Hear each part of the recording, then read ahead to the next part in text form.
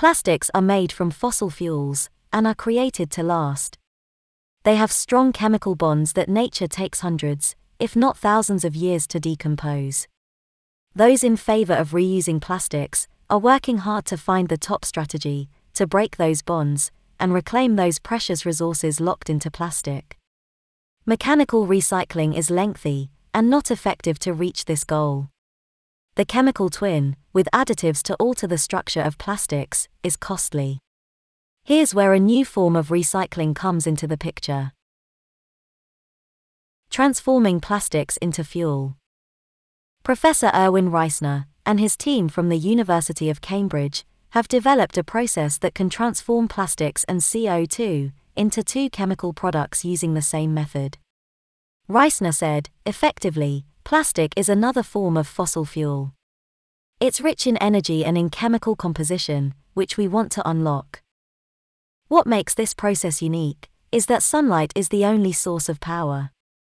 Reactions run automatically when you expose it to sunlight. You don't need anything else, Reisner said. The method works by integrating catalysts into a light absorber and operates at room temperature and room pressure. This new technology transforms CO2 and plastics into singers, a key component of clean fuels such as hydrogen. Over 600 million metric tons of singers are produced every year, mainly from oil and gas. If we can make singers, Reisner said, we can access almost all the petrochemical industry and make it sustainable. Another byproduct of this technique is glycolic acid, popular in the cosmetics business.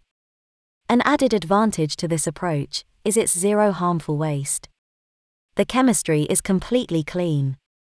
There are other similar solar-powered technologies for tackling plastic pollution and CO2 conversion, but Reisner's method is the first to mix both in a single shot. Reisner stated, combining the two means we add value to the process. We now have 4 value streams: the mitigation of plastic waste, the mitigation of CO2, and the production of 2 valuable chemicals. We hope this will bring us closer to commercialization. The elements in plastics, when broken down, can be remade into plenty of new products, including detergents, paints, solvents, and biodegradable compounds for biomedical applications. Professor Reisner said that their system also treats unrecyclable plastics. Usually, plastic contaminated with food waste goes into incineration, but this plastic is really good for us. In fact, food is a good substrate, so it makes our process work better. Regarding commercialization, Reisner and his team are taking that road step by step. Their plan is to have the system ready over the next 5 years to produce other complex products, hoping this technology could help develop a full-blown solar-powered recycling plant. Bacteria to decompose plastics. Another way to degrade plastics is through bacteria. Dr. Victoria Bremer, Senior Research Fellow at the University of Portsmouth, said that there were bacteria with enzymes designed to break polymers down. She said, we can tweak these enzymes by changing the structure of them very slightly to make them go faster, make them more firm or stable. Bremer, along with her team, has developed different kinds of enzymes able to decompose all types of polyethylene terephthalate, PET. Those enzymes work like the chemical recycling method. At the same time, they are working on giving extra power to their enzymes to deal with plastic-based clothes. Polyester made from PET is the most common clothing fiber around. But dyes and other chemical treatments in synthetic fabrics make them more resistant to enzymes, thus making the breakdown process more difficult.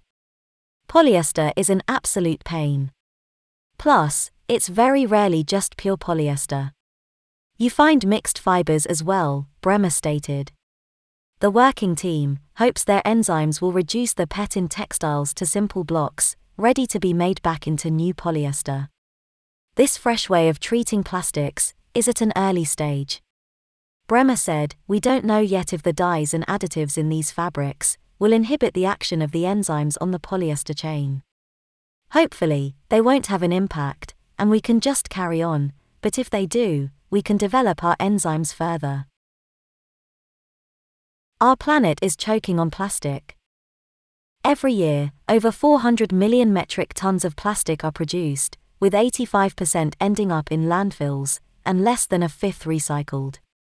And instead of showing signs of decrease, production is projected to nearly triple by 2060. In my view, overconsumption is the biggest factor contributing to the plastic waste issue. As reported by the United Nations, 1 million plastic bottles are bought every minute, and when they decompose, they create billions of tiny pieces that go directly into our rivers, oceans, and atmosphere. Close to 50% of all the plastic produced worldwide is made to be used only once, and then thrown away. And this reckless consumption makes this harmful product present everywhere we look, from beaches to woods in our cities, to birds, fish, and even inside our lungs. We are breathing plastic. Recycling is the answer for many, but I don't believe it solves the problem, as it might grant us a license to use more plastic and encourage overconsumption. So, we must address our way of consuming. That's all. This is today's focus of attention. Please share your comments.